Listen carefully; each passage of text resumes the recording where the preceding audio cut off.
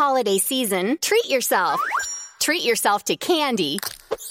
Celebrate the holiday season with the Holiday Crush. They've sprinkled candy with a holiday theme and fun-packed challenges every week for 5 whole weeks, finishing on January 4th. The more challenges you complete, the better your chances of unwrapping delicious rewards. So, are you ready to crush the holidays? Play the Holiday Crush now. Download it from the App Store, Google Play, or Windows Store for free. Terms and conditions apply.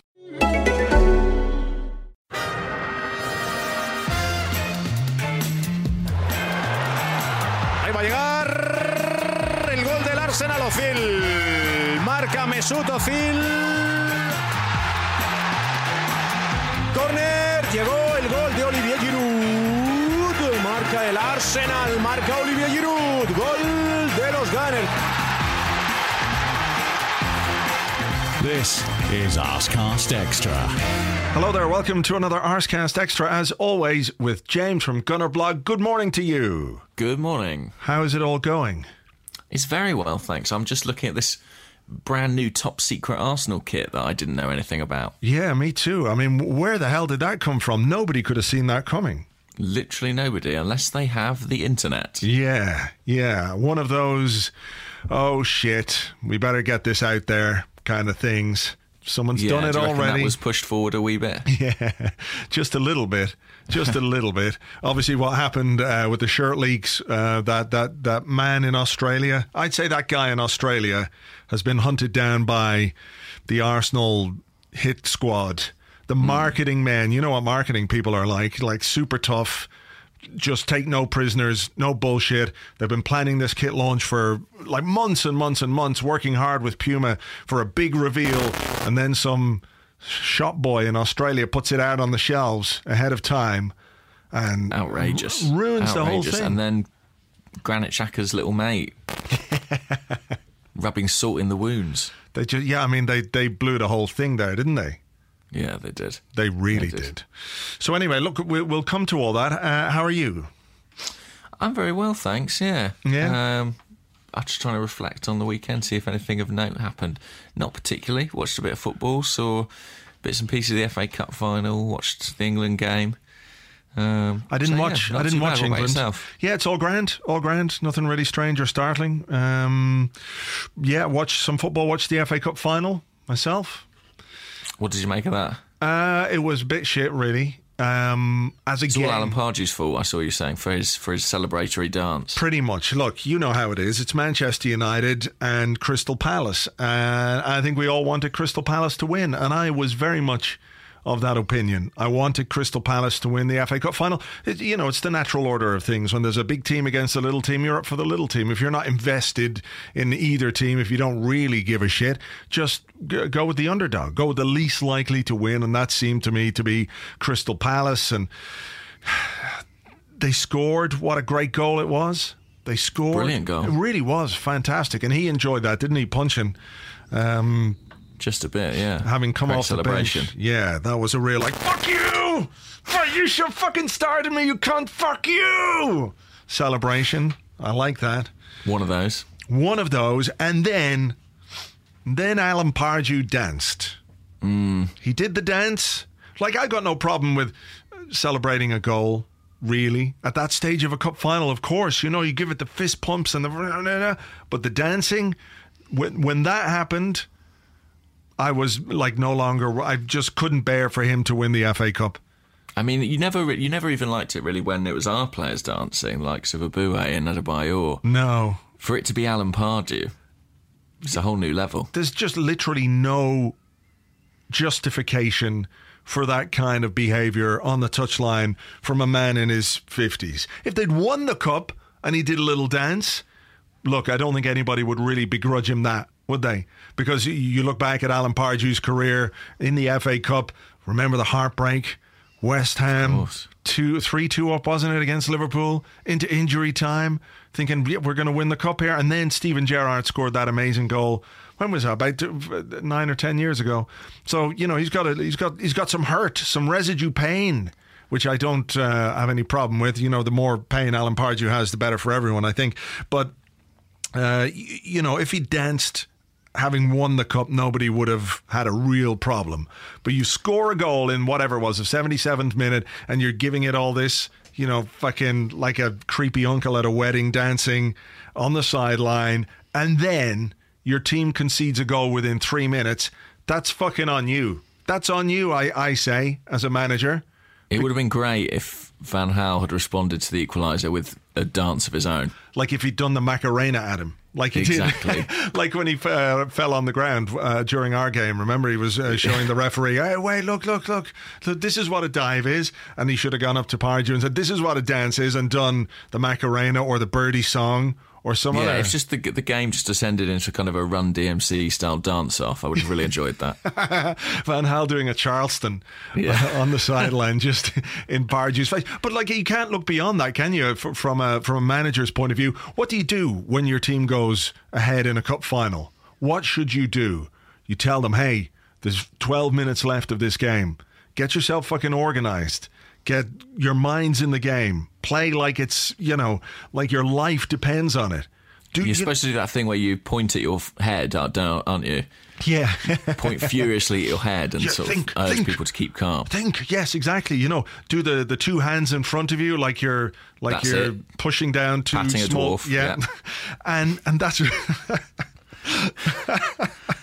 You do that, exactly. You don't fucking dance. You fucking stupid prick. You fucking gobshite fucking dickhead. You just don't do that. And then, of course, when they concede with 3 minutes ago, or 3 minutes later, you're going, well, fuck you. You deserve that. I've got an image in my mind of people all around the country watching that goal. And obviously most neutrals were back in Palace. So when the ball hit the net, everyone's on their feet cheering. Suddenly the camera cuts to Pardew dancing, and everyone across the land's just instantaneously sick all over the floor. Yeah. Just, oh no. Then you feel kind of sorry about enjoying what happened, because he sullied it. Exactly. He sullied the whole thing. Such a shame. It's like all those old Top of the Pops episodes. You just can't enjoy them because of all the rapists. True. Very true. Basically the whole in the 60s and the 70s. Yeah. What about the other manager, the man in the other dugout? What did you make of his demise? Well, on the one hand, it's clearly not been a happy time for him at Manchester United. I thought, wasn't it interesting this morning and yesterday to read all the Manchester-based journalists with the same anecdotes about the crazy things that he did during his time there, how strict he was, how he wouldn't let the players take, no shooting with your first touch. One player is so dim that he doesn't know how to fucking boil an egg, so he got the club chef to boil. But they all had the same. They all had the same anecdotes. So it's clear that Manchester United are briefing the journalists to, I guess, lay the groundwork for Mourinho, because it's, Van Gaal wasn't hugely popular, but he's not a monster. And what Manchester United are obviously trying to do is make it acceptable for there to be a monster in charge of their football club. So Van Gaal is terrible. Look at what he did. He was so strict and terrible and stupid, and emails and this and that and the other, and he was so bad. And he probably was bad in certain ways, but he wasn't a fucking sociopathic egomaniac fucking cuntbag who's about to take over there. And they're making the go on. case that desperate times require desperate measures. Well, yeah, that's true, but get Dave Bassett in then, if that's how desperate you are. Harry Redknapp's available. Yeah, very true. I mean, look, I thought it was pretty grotty, regardless of what you think of Van Gaal and how he's worked there or hasn't worked there, for him to be, for the story to come out the way that it did just before the cup final, to emerge on the morning of the cup final. I mean, you can't tell me that Mourinho didn't have a part to play in that. There's no way that wasn't organised by Mourinho so that he could become the story on a day when another manager and a club that he isn't managing win a trophy. It's still all about him. Like 100% about Mourinho. Nobody's talking about the cup final. Nobody's talking about them lifting a trophy. They're talking about Van Gaal going out and Mourinho coming in. So, well, I mean, the fans were singing Jose Mourinho at the end of the game, and fucking dickheads on the trains back from Wembley. So it worked to perfection, I guess. Oh, fuck. Yeah, I mean, what do you make of it then? What was your take on it? I think it's quite unseemly, isn't it? It's not particularly becoming of a club who, claim to do things the right way. It's quite reminiscent of Roberto Mancini when he lost the FA Cup final. I think it was a very similar thing in terms of the story coming out almost on the day. I am still, now it's happened, I know it's been talked about for 6 months. I am still surprised that they've gone for Mourinho. I would have thought that the reservations that prevented them from appointing him in the first place would still stand.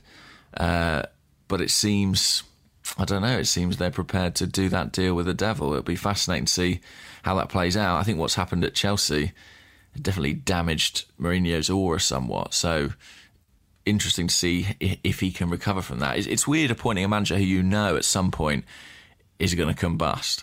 Yeah, but I think they're looking at the short-term success that he can bring. Yeah. I mean, look, it's going to be a huge... I mean, that guy there, Woodward, right? Ed Woodward. He doesn't strike me as a convincing CEO or chief executive of a football club. He doesn't seem like a real football man like Ivan Gazidis. But what I mean is that he's been enthralled to George Mendes anyway, hasn't he? Yeah, very much so. Now with Mourinho there, I wonder, I mean, the stories weren't there at Real Madrid that Mendes basically had an office at the Real Madrid training ground. I wonder, is that going to be the case at Manchester United, that all the signings, it is essentially a Portuguese version of Harry Redknapp and Willie McKay, isn't it? I mean, that's what happens. These are all going to be Mendes players that arrive at Manchester United, and he's got a huge stable, a very big stable of those players. Very good players, of course, but I mean, yeah, I don't know. They could get Falcao back. Yeah, wow, yeah, lucky them. Lucky them. Yeah, I mean, I wonder. I do wonder how it's all going to go, because isn't one of the problems that people had with Van Gaal at Manchester United was the type of football that he was playing, and the fact that it wasn't expansive attacking football the way Manchester United have enjoyed it down the years under Alex Ferguson. And Mourinho, as we know, is a very good but functional manager in terms of the way that he likes his teams to play.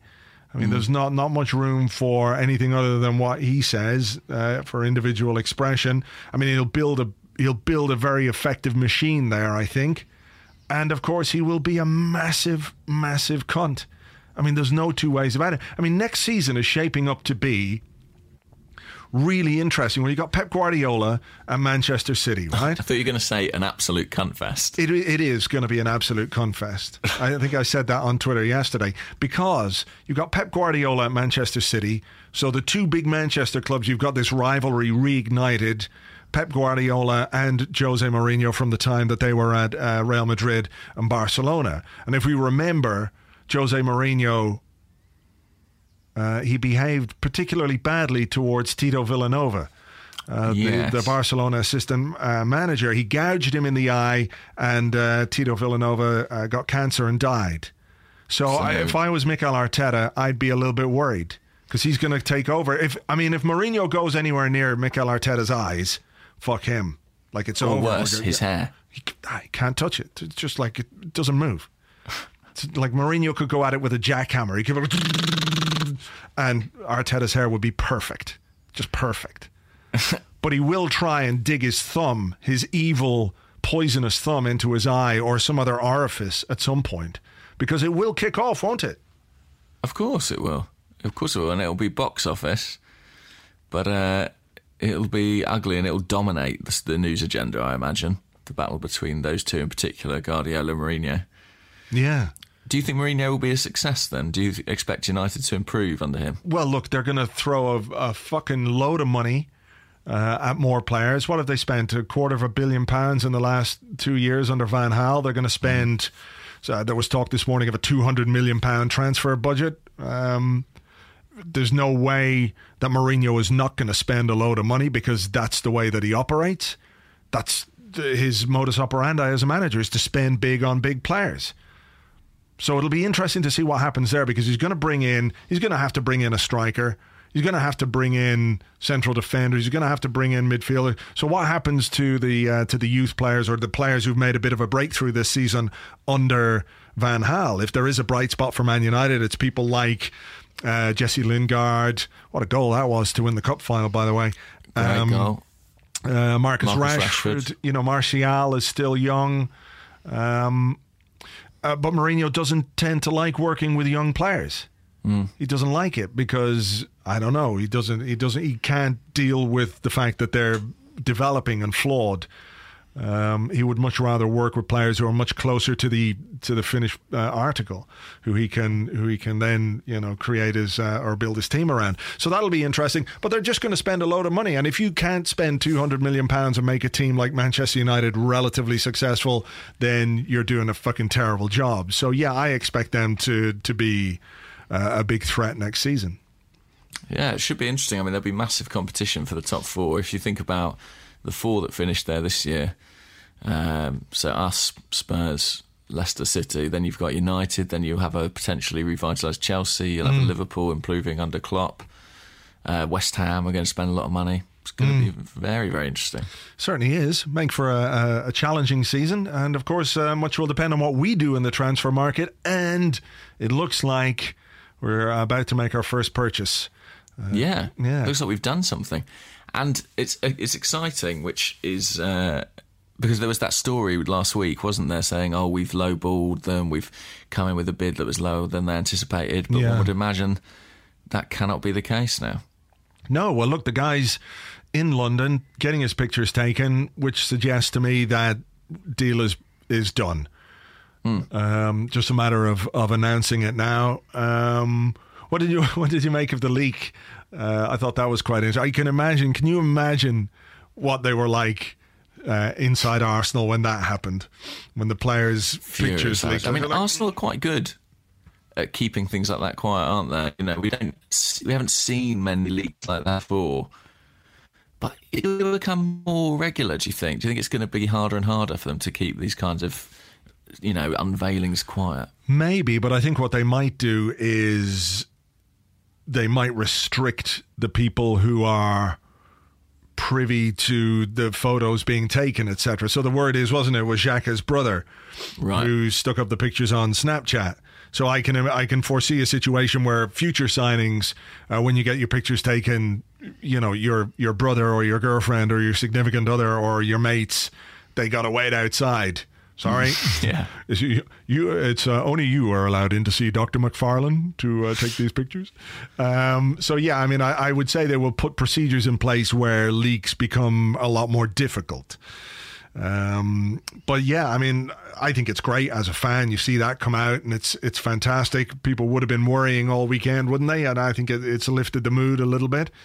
Do you think the club will, in the same way they have with the kit, kind of move things along a bit faster? Do you think they'll make some sort of announcement soon saying that an agreement is imminent? Or? Yeah, I wouldn't be surprised to see something today, to be perfectly honest, because what they've done is obviously brought forward the kit release, and then I think they've got to then, I think that had to come before announcing the player in the new kit, didn't it? So the first thing they had to do was go, here's our new kit, surprise, look at our new kit, it's beautiful. And then here's our new player in our new kit. So I think that's probably what we're looking at. I wouldn't be surprised if there was an announcement today about him. Did you see that as well, that there's been a shirt number change? I did indeed, yeah. Alexis has moved from 17 to 7. Yeah, so there was a story emerged at the weekend that new squad numbers were being revealed. I'm just loading it up here. So Alexis moving from 17 to 7 has been confirmed today by the club. Again, a picture of the guy in his brand new kit, in the new kit. I think the other ones was it Bellerin to number 2? Oh, really? I think I could be wrong here. I'm just waiting for actually, we've done this thing. We've just posted a story on Arsblog News about the Alexis kit number change. And I'm sure I've explained this before, but aside from transfer stories, the stories that make people go crazy the most are about shirt numbers. That's amazing, isn't it? One of our biggest ever stories was when Abu Diaby changed his number from 2 to 24. I swear to God. It's bizarre. So the leak is, okay, Cech is going to number 1. He's taking the number 1 shirt. Right. Alexis number 7. Coquelin number 8. And Granit Xhaka 34 because 34 is his number. He spoke about it in January. He said, 34 was my first professional number at Basel. It's even tattooed on my back. I've seen that, yeah. And he even made a little joke about it. He said, at Arsenal, Coquelin has it. I've spoken with him. He would like to take another number. So it looks like that's going to go through. Well, we'll see. I mean, the only one they've announced for now is the Alexis one, right? Yeah, that's right, because it was available on the Arsenal shop. So if you went to buy a shirt on the Arsenal shop this morning, you had to you could pick your shirt numbers. I'm just going to do it here. So as you go down, squad player, Alexis 7. There don't appear to be any other changes as of yet. So yeah, those aren't confirmed, but I guess they're not going to confirm a Xhaka shirt number or a Coquelin shirt number until the deal is properly announced. So there we go. Yeah. I don't know if you've seen this, but I've just seen a tweet from Akil Vyas, 10 Akil on Twitter, saying, guys, why can you still buy a shirt with Flamini's name on it, but no Arteta or Rosicky? Is there something going on, Andrew, that we don't know about? I don't know. I'm now on the website looking, and he's right. You can still buy a Flamini 20 shirt. Do you think Mesut Ozil, as a condition of his new contract, has insisted that Flamini's deal is extended as well? Yes. I don't know. I mean, it's really weird, isn't it? Because there was all the fuss made on the final day about Arteta and all stories about Rosicky. And Arsene Wenger in his press conference talked about those 3 players leaving. We're losing lots of experience. I saw one of the players, I can't remember who it was, on Instagram posted, cheers you guys, it's great playing with you, and they had Arteta, Flamini and Rosicky. But there's been nothing whatsoever from the club about Flamini leaving. There's been nothing, no like, thanks Matthew, cheers Flamster, nice one, mate. None of that. Nothing. So, could it be that Matthew Flamini is staying? I mean, surely not. We've got a lot of midfielders now, haven't we? If we sign Xhaka and with El Neni there, Iwobi having emerged. Yeah. I'm just looking. But I mean, he's still there. But he's out of contract, isn't he? I mean, he is out of. His deal's contract. up this summer. Yeah. I mean, I'm going to look on Transfermarkt.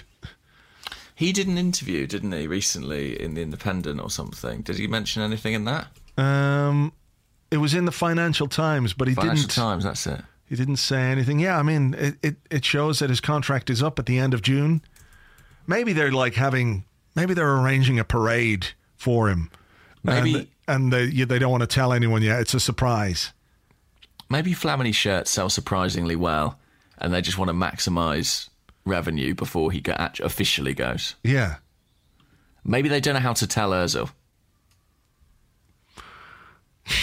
That could be it. Sorry. No one's told Ozil yet. I mean, I don't know what it is, but yeah. He's definitely there. Are you worried? I'm not worried, because it looks like we've bought a player who's going to knock him down the pecking order, which is great. Yeah. On the Alexis thing, this may be completely irrational of me, but because he's changed squad number, I'm not worried he's going to leave. Well, yeah. I mean, I don't think you give a guy a new number if he's planning on leaving or if you're not planning on keeping him. I mean, I don't think there was any question of us not wanting to keep him.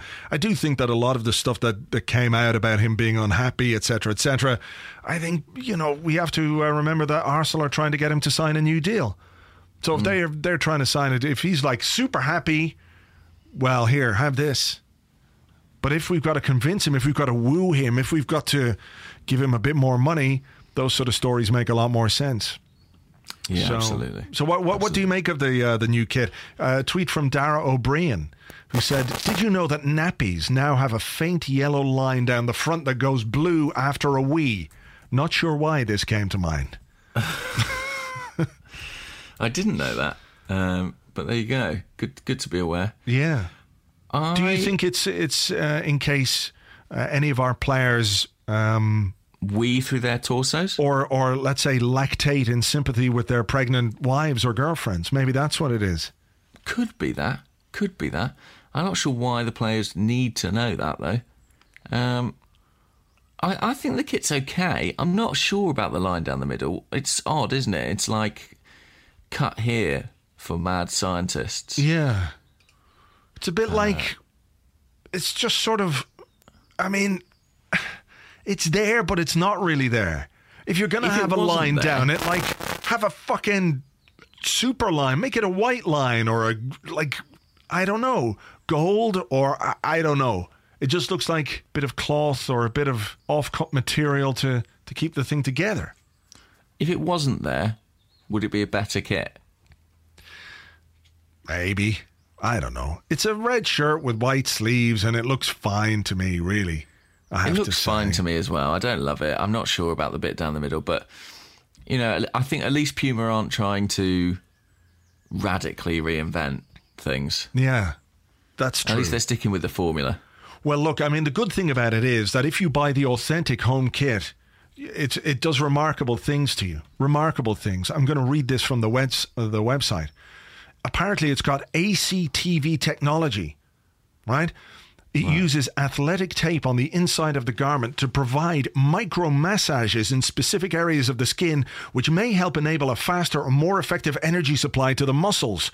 The compression is intended to reduce muscle vibration during exercise and promote faster recovery for your next game. The power cell next to skin construction is designed to work with your body's natural systems to help you enhance and maximize your performance during and after exercise. Ooh. I mean, that's pretty. It's just a fucking shirt. I bet it costs a pretty penny though if it does that. £100. £100 to get the like super fit, tight player shirt. Would you like that? Would you like your nipples to be there on display? I'd need a bit of time to get ready for that tight shirt. I'd need a bit of prep time. I think I've never tried one on. I don't know if the shirt would survive the trying on process. It would be just like one of the tight Under Armour things that you would wear from time to time. Do you wear those on a cold night? I don't actually, no. I probably should. It would make me feel more like a real footballer. Yeah. Do you wear them? In winter, yeah. I'll wear like the undershirt thing because it just keeps you a bit warmer. Interesting. Yeah. I'm looking at the goalkeeper kit. Have you seen the goalkeeper kit? No. The goalkeeper kit's got this weird sort of bar on the arm of it. Oh, yeah. Which looks like when you're testing a printer. Exactly, yeah. It's got blue, cyan, magenta and yellow. Very curious. That is weird, isn't it? It's almost like somebody left a printer test sheet over the design and they went, oh, they want that on it. Well, that's a bit weird. We'll do that then. Cyan, magenta and yellow patches. Yeah. What is that? Under the arm is a Y-shaped mesh gusset. Everybody needs a gusset. People have been complaining about the body odour of Petr Cech. Putting some ventilation. The mesh gusset, that's what's needed for sure. Fucking I want to see the new hat. If they not released Petr Cech's new hat, that would be good. If it's of course, he wears an Adidas hat, much to Puma's irritation. Yeah, well, we'll see. So look, that's all kit stuff and that, but we didn't actually really talk about Granit Xhaka. No. Like, we're assuming he's arrived, and by the time we do the next podcast next week, it'll be old news. So, I mean, what do you make of it from the point of view of him as a signing and what it means for the Arsenal midfield? Well, I think I've spoken to a few people who've watched quite a lot of him in the Bundesliga. I haven't, to be honest. I've seen him play for Switzerland a few times. But everyone speaks very, very highly of him. I think he's a player who, if you think that Arteta and Flamini have gone as sort of the deeper line midfielders, and you'd think that Xhaka and El Neni have come in. It feels like we've probably made some steps forward in that area of the park. I think El Neni's a superior player to Flamini, and Xhaka, has more parallels with Arteta as someone who likes to come deep, pick the ball up off the back four, and has a good range of passing. So I think it's really interesting. What's most fascinating is, with the options we've got now, what does Arsene Wenger see as his kind of first choice pairing? You'd imagine if we've gone out and spent £30 million on a guy, he's going to play. Yeah, it will be very interesting. I touched on that in the blog this morning, like how he's obviously identified midfield as an area that needed some strengthening and needed qualities brought into it that we didn't have, whether they were there because the players were too old or too injured or, just not good enough. To bring in El Neni and bring in Xhaka, within the space of months, basically. We're in May, we're waiting for it to be confirmed, and El Neni arrived in January. So you're talking about a £40-45 million outlay on two midfielders in the last couple of months, which is obviously a sign that the manager wants things to change in there. Quite how he brings all those players together with Ramsey, with Wilshere, with Cazorla, with Coquelin, it remains to be seen. I do wonder if we're going to look at things being maybe, does it perhaps touch on a change of formation? Could that be possible? It could be possible.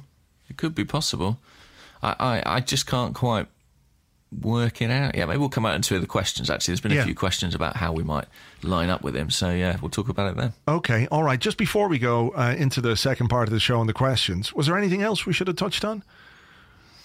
I'm just trying to have a think. There's nothing else sort of strange or startling. I've got an email here to read, just if there isn't anything that we can think of. No, yeah, go on. Read away. All right, so remember last week we talked about the Tottenham, the new logo or the new... Yes, the Latin slogan. Yes. So anyway, Randall Pogorzelski, that's tough. He's a Latin scholar. He's writing from North London, Ontario, in Canada. Okay. And he said, he gave us some suggestions. He said, I'm sure you've had plenty of Latinists write in already, but I'll add my opinion to what should already be a scholarly consensus. He reckons that semper in umbra, always in the shadow, or iorum in umbra, in their shadow, or armamentari in umbra, in the shadow of Arsenal, might work as well. But he says, I've been thinking for the last couple of days about what kind of motto I would write for that lot. And he says, I've settled on Longe Sereumus Justitia. And it says, let us follow their tracks at a distance. He said, this motto alludes to Virgil's Aeneid, Book 2, line 711, when Aeneas, you've got to say that carefully, fleeing the burning city of Troy, tells his father to climb onto his shoulder to be carried out. He tells his son to hold his hand and run alongside him, and tells his wife to follow their tracks at a distance. Et longe seruet Justitia Coniux, or Coninux, I'm saying this badly, but anyway. But Crusa, who's Aeneas' wife, follows him at a distance, but she falls too far behind and is killed. About a century after Virgil, Statius alluded to Virgil's line in Thebaid, Book 12, line 817, instructing his poem to respect the superiority of the Aeneid and not to challenge the greater poem, but to follow at a distance and always revere the tracks. So Longe Seremius Justitia, as Spurs' motto suggests, proper respect for the superior club and always an appropriate fate for the inferior club. So there you go. I love that email. Yeah, and then he says, alternatively, I might suggest a simpler, but just as poetic, iterum factum est. It's happened again. Very good. So there you go. Thank you very much, Randall, in North London, Ontario, in Canada. So look, we'll take a break. We'll come back with your questions in part 2 right after this.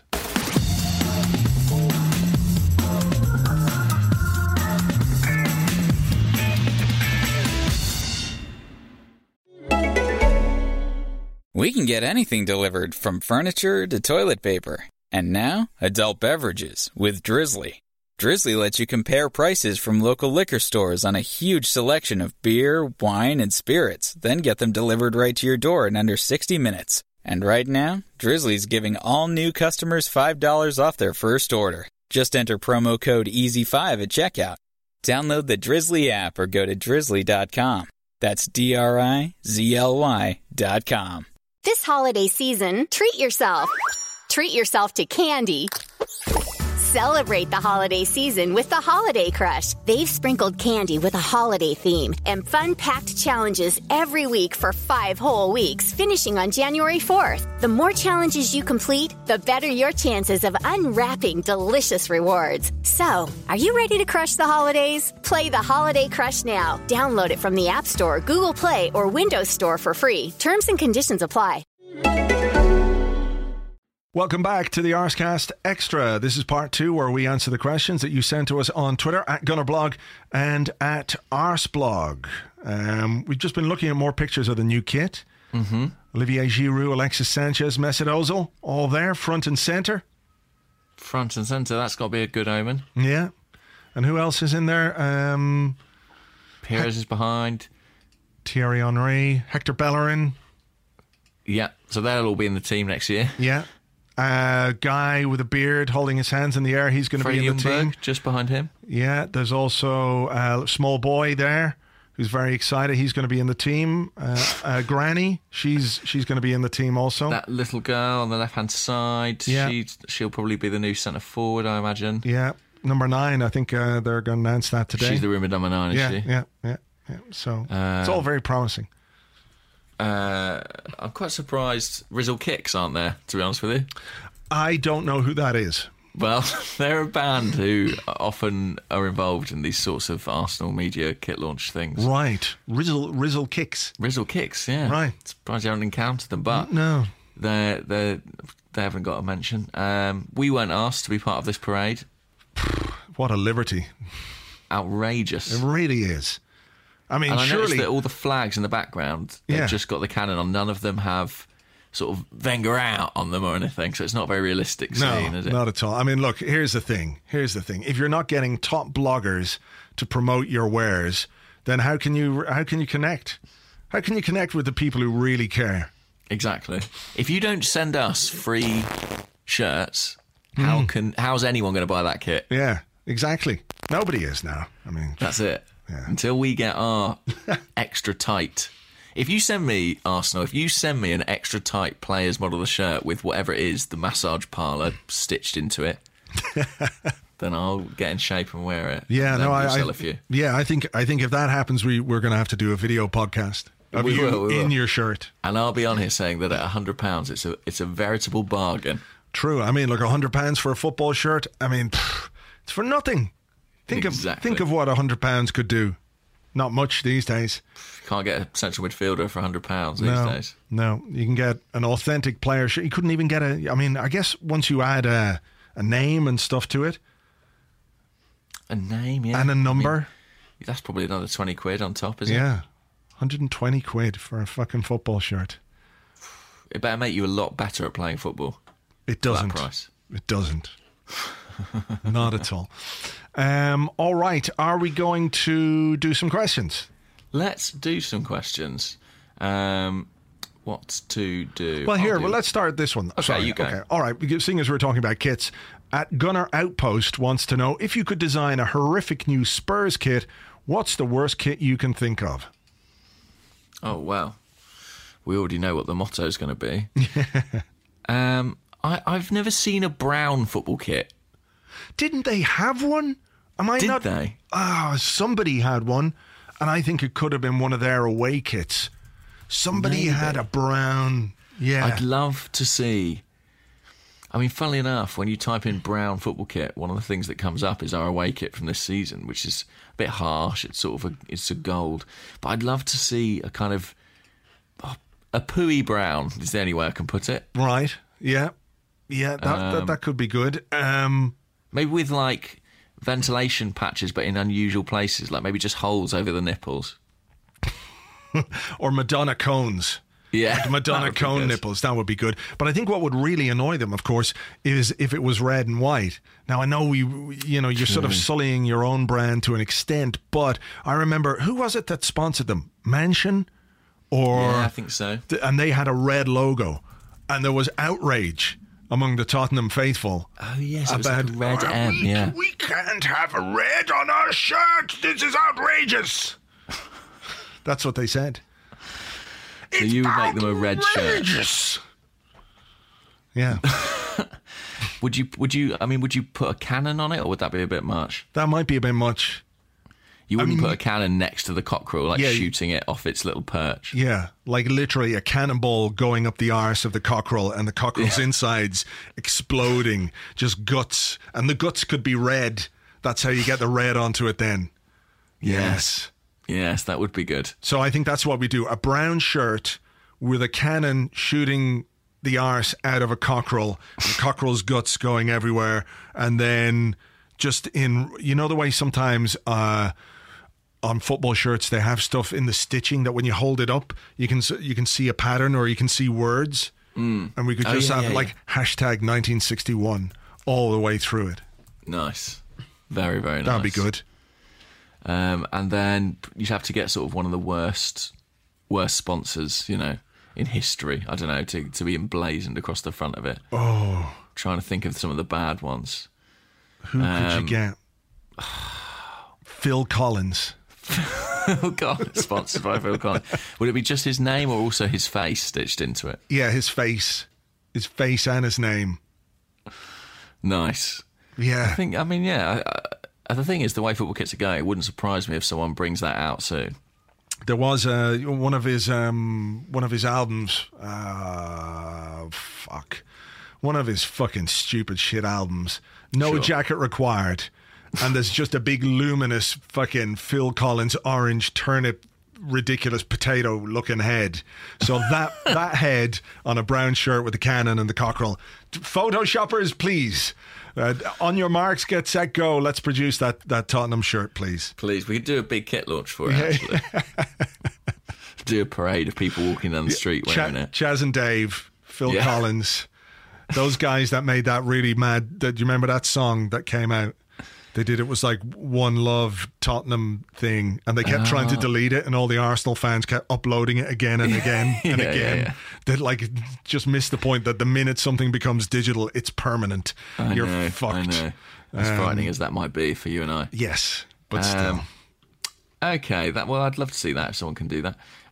Let's have a question. This is sort of what we were talking about before, really, but this comes from Shane Langan at Shane Eno on Twitter.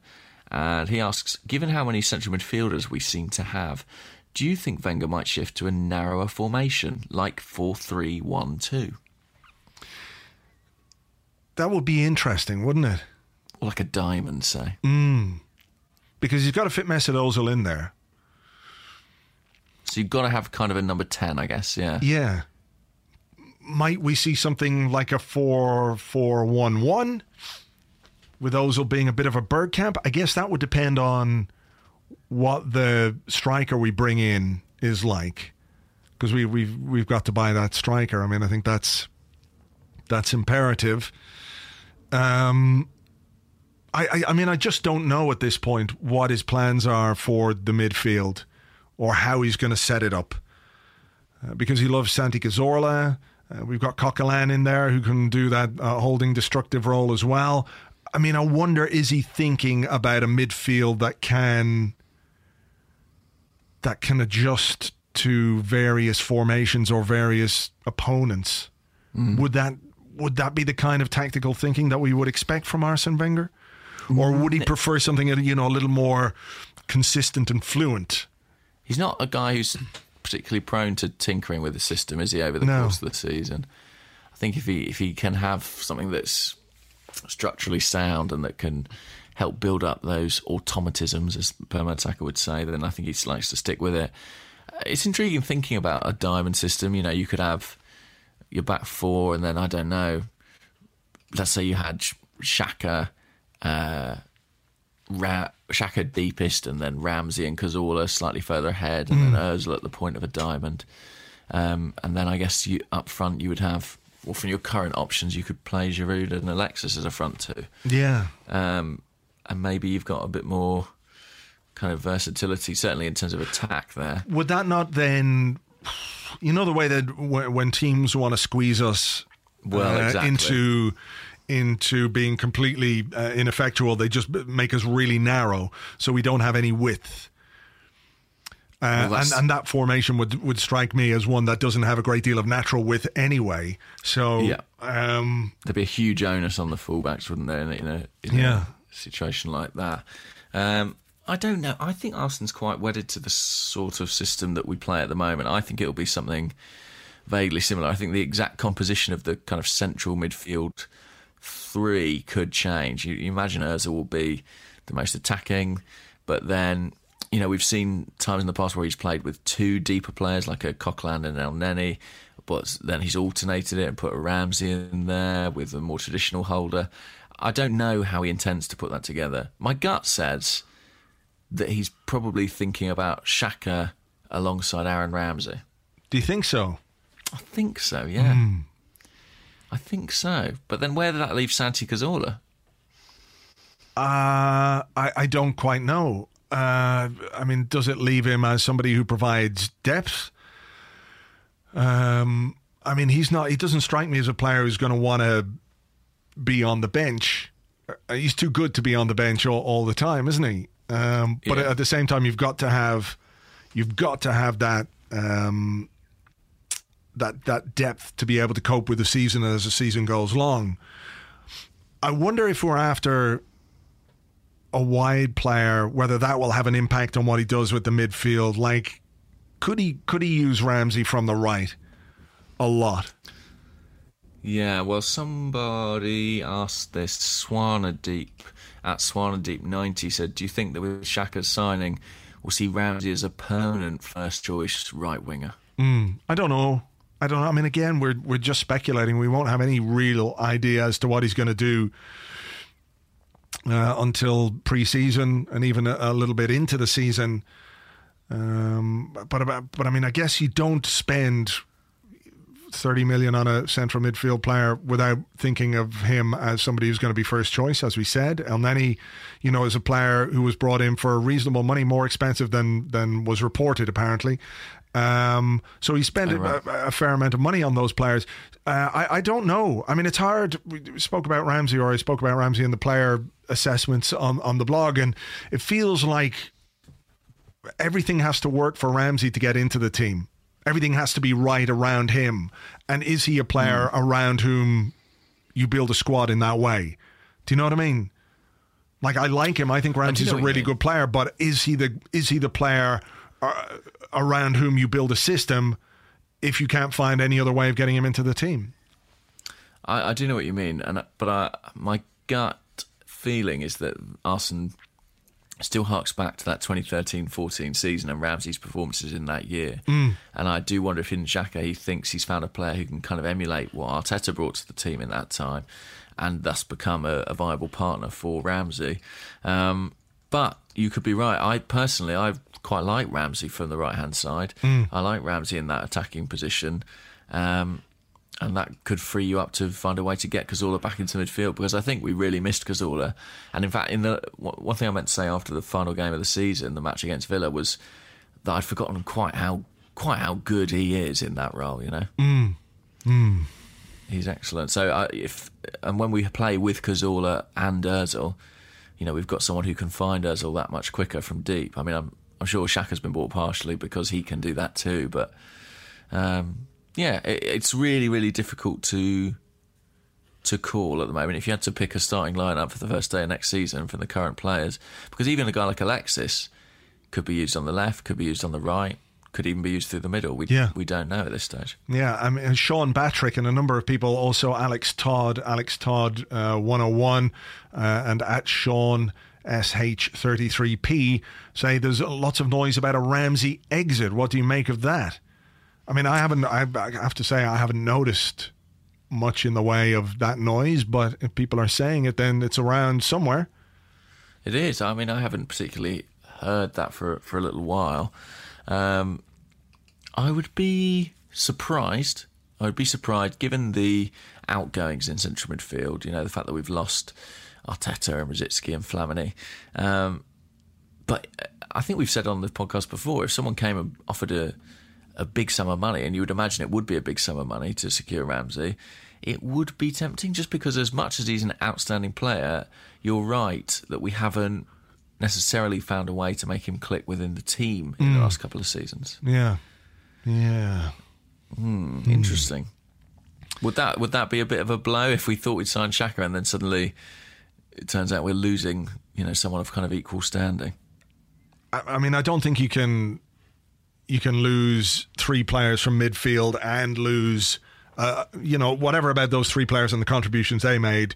I still think there's a really good player somewhere in Aaron Ramsey, and I think we're a stronger squad with him in it. I think if we want to build a squad that can challenge and can compete properly next season, I don't think you can afford to lose a player like Ramsey. And I think, if he finds the right partner, then I think he can be a really, really good player.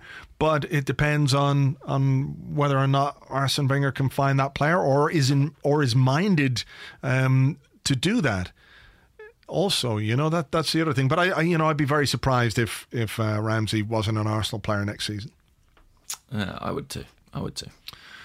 All right. Question? Yeah. From me or from you? We've done that thing where we've lost it. I think I just asked one there about Ramsey, so I think it's... Oh, okay, fine. Yeah. Well, I'll do one then, don't worry. Okay. This is from Tiberl, who's at Kojabo Berlin. Oh, I see. Him. Yeah. And he asks, because this is something I've been pondering over the weekend, is it the right time to go for Higuain if he can lower his release clause to around 47 million euros, as rumoured? Yeah. Yes. Why not? The guy's what are we looking for this summer in a striker? I mean, goals. Goals. Right. Are we looking for... I mean, I know we've spoken a little bit about the potential to find a player who could develop into a world-class striker, and I still think, from an Arsenal point of view, that's something we should be looking at. I really think we should be trying to identify the next guy, who can do perhaps what Van Persie did, just without being such a massive injured all-the-time cunt. Identify a player, maybe that Dutch guy Janssen, maybe he's the guy who could come along and we could buy him and not make him the first choice striker next season, but bring him into the squad and let him develop over a couple of seasons. But, next season we need a player who can be hugely efficient in front of goal. And it strikes me that he wants to leave Napoli, right? Yeah. He's 28 years of age. We are not going to get a huge amount of money for him if and when we decide to sell him, if we do buy him. But I think that we're in a position now where that doesn't have to be a consideration. We don't have to think about the value of a player when his contract is up or what we might be able to get for him. I think it's more valuable if you've got a player who can come in and play 2 seasons, maybe 3 seasons, and get you 20 to 25 league goals in those seasons, because what does that get you? It probably gets you at least close to winning a league title. It probably gets you further in Europe. It makes your team better. So the monetary value of a player at the end of his contract should be at this point an irrelevance, given the amount of money splashing around the game, given the amount of money that Arsenal have. We shouldn't be worrying about that. What we should be focusing on is who can come in and who can score goals. And to me, he's a player who can come in and score goals. No? Yes, he certainly appears it. I mean, he broke the Serie A record this season, didn't he, for goals in a single campaign. 36 goals in 35 games. Scored 2 goals in 2 Europa League starts as well. He is 28. He'll be 29, I think, in December. Right. But that would still give you, I think, 2 or 3 years of, top level stuff, and I just think he's ready made. He's the guy for right now. We've talked in the past about people like Lukaku, maybe Janssen, and there's a couple of French prospects potentially, and I can see the logic there. But if you want someone who's good to go, tomorrow, Higuain is one of those guys. What is his release clause? So his current release clause is £72 million. Right, so basically nobody ever pays the fucking release clause. Nobody does that. That's not what it's there for. Right. It's a bargaining chip, isn't it? But, look around at what the prices quoted for players are. I think Lyon rejected 35 million euros for Lacazette. Yeah. So that's where the market is. I mean, so his release clause currently, his current contract is £72 million. Pounds or euros? Pounds, that is. Yeah. Right. If rumours are to be believed, he is trying to sign a revised deal with Napoli that would reduce it to around £47 million. Even if it stays at 72, his market value is probably about £60 million, isn't it? Maybe not quite, given his age. Maybe not, given his age. I mean, but here's the thing. They're talking about Morata being available for somewhere between 40 and 50 million pounds.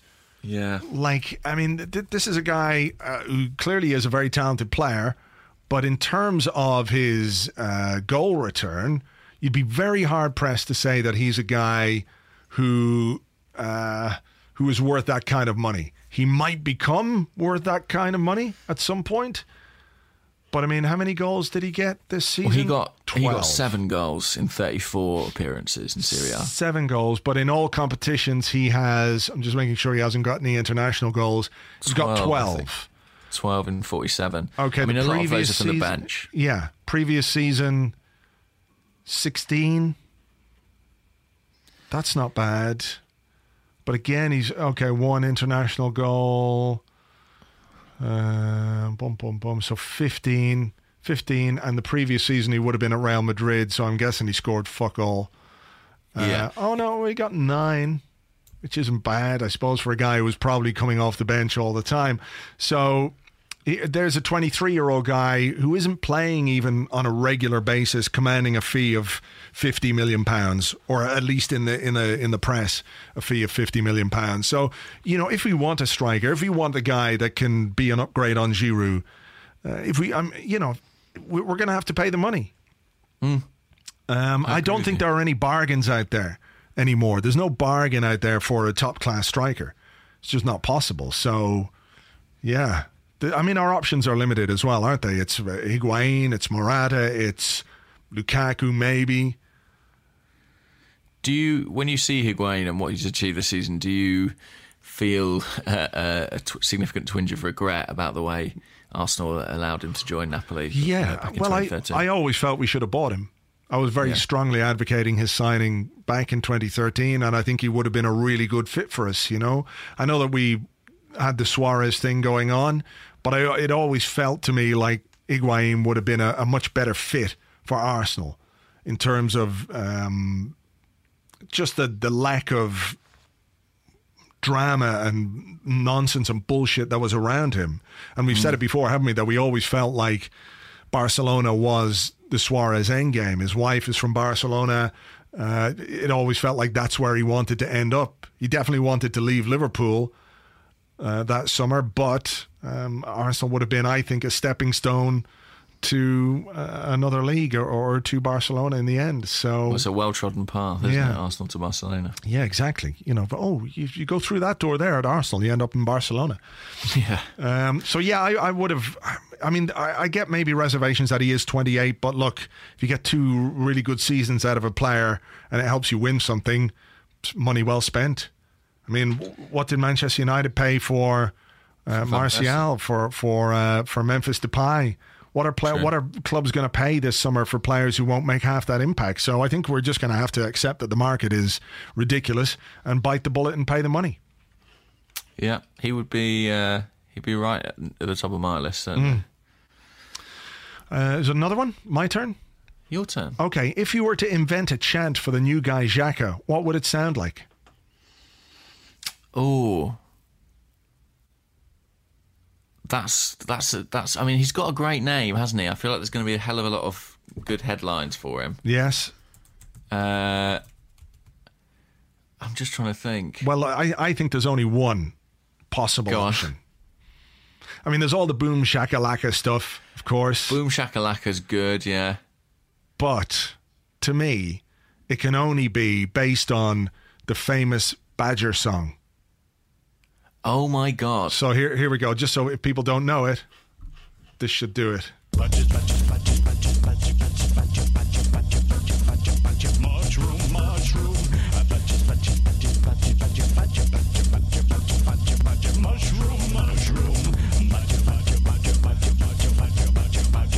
etc., etc. So yeah, that to me, it's got to be Xhaka, mushroom. What would it still be? Mushroom, or would it be something else? I don't know. Arsenal, maybe his midfield partner, depending on who that is. Yeah, that's great. I like that a lot. Yeah. I mean, I think we need to get a bit more creative with our songs at Arsenal. You know, we need to raise our game, and that would be a step in the right direction. Yeah. Would be if good. We want players to be attracted to the club. Yeah, it'd be easy to remember. Nobody could forget the words. Xhaka, mushroom. Amazing.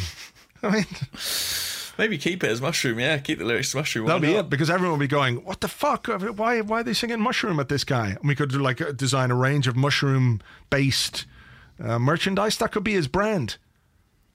We could go. That would be a whole new sort of arm for Arsenal's corporate machine, mushroom-based sponsorship. Yeah, exactly. He could get tattoos of mushrooms. Do you like mushrooms? I actually don't particularly. Right. Do you? Don't mind them now and again. The odd one with a fry or something like that. But I wouldn't be mad for all the crazy mushrooms that you get. And you know what the worst soup in the world is? Mushroom soup, unquestionably. I've never had it. Oh, it's grey.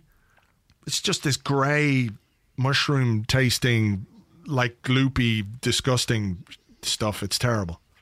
No one wants a grey soup. No. It's like a brown kit.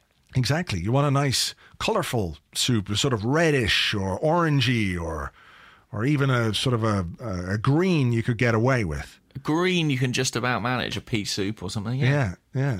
But not grey. No grey soup. No, thank you. Yeah. All right. Got another one? Well, all right. This is quite a generic question, actually, but I'm going to ask it on the back of the Xhaka deal. Okay. It's from Van Arsenal at Jesper14. And they ask, do you think that the Arsenal's contract situation and his age will urge him to spend bigger than ever this summer? Yeah, I mean, there was another question like that from Fever Pitch. Other than blind faith after years of not doing so, do you see the Arsenal signing the players we actually need and finally making a challenge for the title next season? If I were Arsene Wenger, and I spoke about this on the Arsecast on Friday with the guys, we did our roundtable Arsecast end of season thing. My feeling right now, anyway, my gut feeling is that this is going to be Arsene Wenger's last season. Right. If I were him, I'd just fucking spend the shit out of it. I'd be like, fuck this. I'm all in. I've done 20 years here. I've played a part in us getting all this money. Now I'm spending it. I'm going to spend the fucking shit out of it. Whether he thinks like that or not, I'm not 100% sure. I think he's a little more perhaps conscientious than I am, probably a little more strategic in his thinking and the way that he views money. Because if I were the Arsenal manager, I would be like Scrooge McDuck. I'd be jumping off my desk into a swimming pool of gold coins and just lying on a bed, fucking throwing. I think that's what Stan Kroenke does. Just throwing all the dollar bills up in the air, going, woohoo, look at all this money. That's what I would be like as the Arsenal manager. Arsene Wenger, of course, is slightly more prudent economically than that. So I'd love it to happen. I'd love for him to have a real, just fucking go for it. Go for it. Why not? Whether it actually happens or not, I'm a little bit dubious because we've been here before. We know what Arsene is like, so I'm not 100% sure that that's going to happen. But I'd love it. I'd love if it did. Well, it's a good start, isn't it? Yeah. Or what do you think? What do I think? Well, I did my predictions, didn't I? I can't remember what I said. I didn't write them down. Yeah. Oh God, this is going to be trouble come the end of the summer. Hang on. I think you keep talking. I'm sure I've got the piece of paper around here somewhere. Okay. I think he might do. I'm really encouraged by the Xhaka signing, by how early we've got it done. I suspect it's probably partly to kind of capitalise on the good mood off the final day of the season and make sure all those season ticket renewals come back sharpish. But yeah, I think I hope he does. I don't share your feeling that this is his last season. I think if I had to bet at this point, I think he'll be a beyond next season. But it's difficult to anticipate. Exactly what his intentions will be. It looks like he's going to wait it out, certainly, and see what the mood is like come the end of next season. But we'll see. I don't know. I think the summer he's got to top is 2 summers ago, isn't it? That was about 80 million, was it? I don't know. Maybe. If he buys Gonzalo Higuain, he'll certainly do it. Yeah. What did I say? I can't find it. Just hang on there. I think it's outside. I was looking. I'm just going to see here. Where are my bits of paper? Hang on. I mean, I don't even, but I think he's burnt. Sorry, it's outside. But all I can find are bits of paper with stupid looking men drawn on them with big eyes, doodles. And I was pretty sure I had it written down here what we said. We'd have to go back. Oh, I found our end of season predictions. We'll go back and find it at some point. Yeah, it's on one of the podcasts. So, guys, it's on a podcast or a piece of paper somewhere. Yeah, it's not around. Okay, look, let's have a couple of quick ones to finish. Then, this one comes from Alex Brannigan at Brannagorn. Oh, him again, Brannagorn. He says, "Would you rather have £50,000 in your account or £1 million in 50p coins in a silo, not depositable?" I don't even know what that means. Like you can't take all those 50p coins and put them in the bank. You just have to go to your silo, which is probably, I would say, just to make it a little less convenient, it's far from your house. So it's like, when Walter White in Breaking Bad, he goes out to the desert and buries all his money out there. It's like so that. What are the sums? You've got 50 grand, £50,000 in your account right now, or £1 million in 50p coins, which is far from your house in a silo. I would still take the £1 million. Yeah, I mean, it's... Currently, I'm trying to work out how many 50p's I could get in my Fiat Punto. You have a Fiat Punto, is that your car? That's my car. All right. That's my car. I saw a great... I have to see if I can find this here. But there was a brilliant thing doing the rounds where somebody had changed the P on a Fiat Punto to a C. Very good. Which is very excellent. Clever. And I hope you've done that. Don't get any ideas, people of Islington, if you see my car around.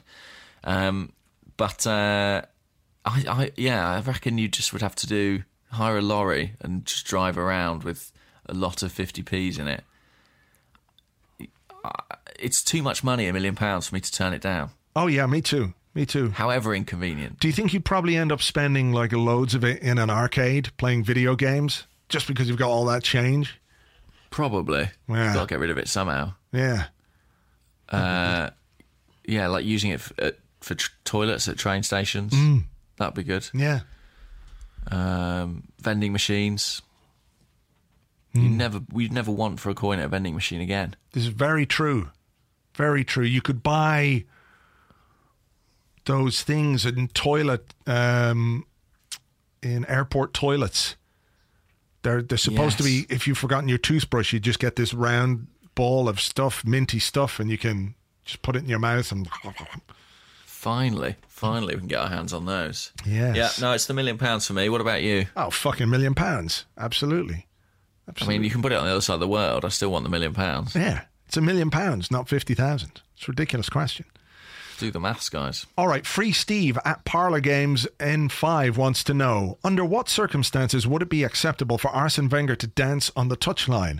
What dance should he perform? And is there anyone else you would like to see involved in the dance, whether they want to be or not? I think, had he danced on the final day of the Premier League season, I think I could have forgiven it, certainly. As the goals rained down at St James's Park, if he'd produced the worm on the touchline, I think that would have been rather touching. Yeah. I think when his final day at Arsenal comes, a slow dance with Borough Primorac. What song would they play? I think they'd have to play... I'm going to get it up here. I'll get the song now in a second. Okay. Yeah. I just have this vision of them sort of in the dugout, just swaying back and forth. Yeah. Serenaded by whichever tune you're about to unleash upon us. Okay, here it comes. Here it comes now. There's probably an ad at the start of it, given that it's YouTube. Of course.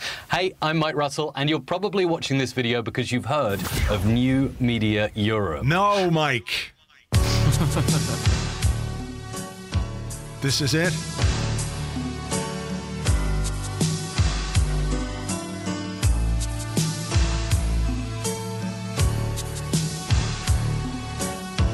This is Phyllis Nelson, Move Closer, in case anybody doesn't know this classic. Hang on. It's a great tune. Hey baby, you go your way, and I'll go mine. But in the meantime, when Just we're envision this with together, like a glitter ball suspended from the roof of the Emirates Stadium. Yeah. Touching each other. Come on, Arsene and Boro. I'd like that. What about you? Any thoughts on a particular dance for Arsene? Yes. I think it would be acceptable for him to dance, having won the league. Oh, sorry, Phyllis Nelson. That's enough. Having won the league at Old Trafford. Yep. And I think the dance that he should do should be the stomp. And I think Jose Mourinho should be involved. He should be being stomped on. Yeah, I'd like to see Arsene wearing 12-hole Doc Martens and stomping the absolute fuck out of Jose Mourinho. I don't know what the soundtrack would be. I don't think he even needs any music. He doesn't need music to do it. He could just stomp, and that would be it. Is that a dance or is that just kicking someone to death? It's a grey area. It's a fine line. People aren't quite sure. It's a little bit of both. Yeah. A little bit of both. And there's nothing wrong with that. There's nothing wrong with that. Yeah, exactly. Why not? So that's why I think it would be acceptable for Arsene Wenger to have a dance on the touchline. Other than that, not really. I wouldn't say so. No, probably not. He doesn't look like a great dancer. No, certainly not a Pardew. That's for sure. No Pardew. And Thank God. for that we can be thankful. All right, well, look, we better leave it there. We'll be back, next week when more exciting things have happened in the world of kit leaks and Snapchat pictures. Yeah, and we must organise that game of FIFA. I know we keep talking about it, but... of course. We better do that. So how's your schedule? What's your schedule like? One of the evenings? It's pretty good. It's pretty good, I think. Yeah. Potentially this week or potentially next week could be a goer. Okay, we'll discuss it during the week, and then maybe we'll do it. Maybe we'll do it next week. Should we provisionally mark, let's say, next Wednesday evening? Let me have a look. Yeah, get your diary out. No, not next Wednesday. Or next Thursday. Oh, see, I can't do Tuesday because I'm playing football. Alas. What about We'll talk about this offline. We'll discuss it. All right. Okay. Yeah, we don't want to give away too much of our diaries and calendars. Yeah, no. All right. Definitely not. All right. We'll catch you then next Monday for another Arsecast Extra. Until then, have a good one. Bye-bye.